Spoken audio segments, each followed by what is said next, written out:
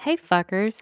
Hello, all you lovely traumatized humans. Today it is April 15th, 2021, and holy shit, we're halfway through April and it's only like, what? What? What? I feel like the year just started, and I'm going to talk about quarantine and COVID, and it's not like serious, so you can calm down. Don't you get your little granny panties in a bundle, all right?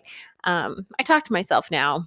I used to talk to myself all the time, but I talk to myself even more now. I have too much energy most of the time. I'm like a little bit manic or I'm just sad. And anyway, so the other day I was like, man, all this social isolation is really getting to me. I murmured to myself as I lint rolled my yoga pants and attempted to pluck a stray eyebrow hair. I'm always lint rolling myself. Chub chub. My cat is very hairy. I have not been isolating that hard or really at all during the entire COVID pandemic pit. If that fact upsets you, kindly go place your hand on a hot coiled stove top and attempt to cancel someone else. I haven't been actively isolating, but much of the world still is, which means that I'm working from home, which means that I normally don't talk to you or see another living human being during the day, which means my brain gets a little frayed around the edges sometimes. Sometimes I gaze longingly at my cat and I wish I could nap. And then I realize I can nap because my haphazard workstation is approximately a foot and a half from my very large, very welcoming bed. Sometimes I boil rice in the middle of the day just because I can. Sometimes I put makeup on just to look more human. And sometimes I putter around in my thick, comfy socks for hours before brushing my teeth. Quarantine has not necessarily made me a better person, but it has made certain life things easier.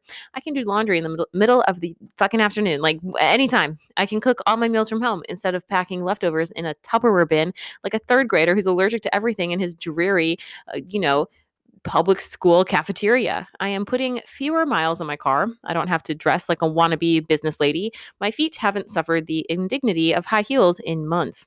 There is nowhere for me to be, so I'm never in a rush. I'm never annoyed in traffic because I'm never late to my non existent meetings. I have more time to consider life things like where I want to be or who I want to be with. My tolerance for small talk has degraded significantly. I'd probably rate it at like a 2 out of 100 because why tolerate petty bullshit when the world is supposedly just ending? There are things I miss though, going to see a live show or sitting in a coffee shop, writing on my laptop and people watching. I love people watching. I people watch everywhere. Airports, airplanes, train stations. I don't even go to train stations, but if I did, I would people watch there.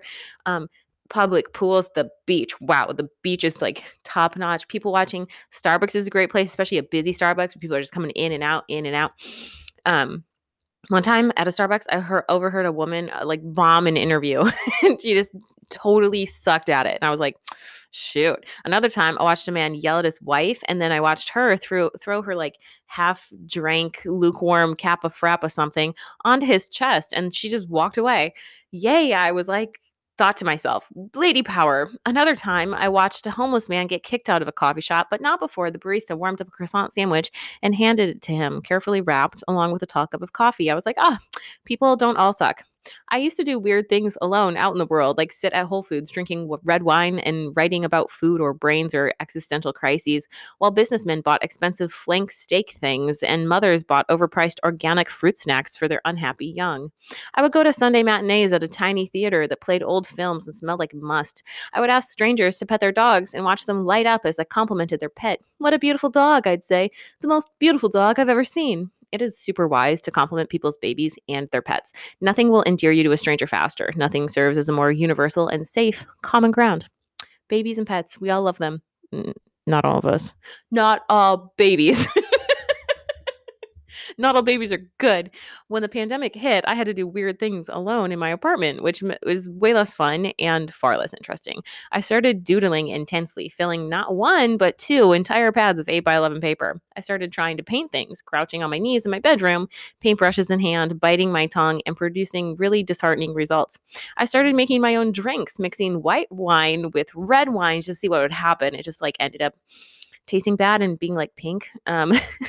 I started mixing Jack Daniels with Blue Moon or other kinds of beer just to see if it would taste good. Oh, and I had a brief stint of adding vodka to unsweetened cranberry juice because I heard unsweetened cranberry juice is like good for your muscles after you work out. And so I was like, I'm going to replenish my muscles and also get like a little tipsy. I read a lot of books and unsuccessfully attempted to paint my nails. Like the right hand just never looks good. I can't paint with my left hand. What am I supposed to be? Ambidextrous. I scrubbed my bathtub more often, definitely cleaner, and I walked along the beach like more days than not. I slept just as much, hugged anyone who let me, and gave up caring about the wrinkle forming between my eyes. I'm getting vaccinated in a few weeks, and I'm not sure my life will change much. I will be inoculated from the deadly virus that passed either through or over me. I will continue to talk to myself, fidget over Zoom meetings, and badly mix alcoholic beverages. It's not popular to say, but COVID was kind of good to me. It provided lessons that will hopefully spill over into normal times and indent themselves upon my conscience. The pandemic taught me both to be happy in my aloneness and reminded me that I'm anything but alone. I want to know what it taught you. If you don't know who I am, you probably do. This is the my blog is the only reason you're listening to this. But find me on Instagram at McMountain or find my blog at the Prosiest and tell me what the pandemic did for you. I want to know. I'm gonna collect people's answers and then probably do nothing with them. I just really want to know. Okay, bye.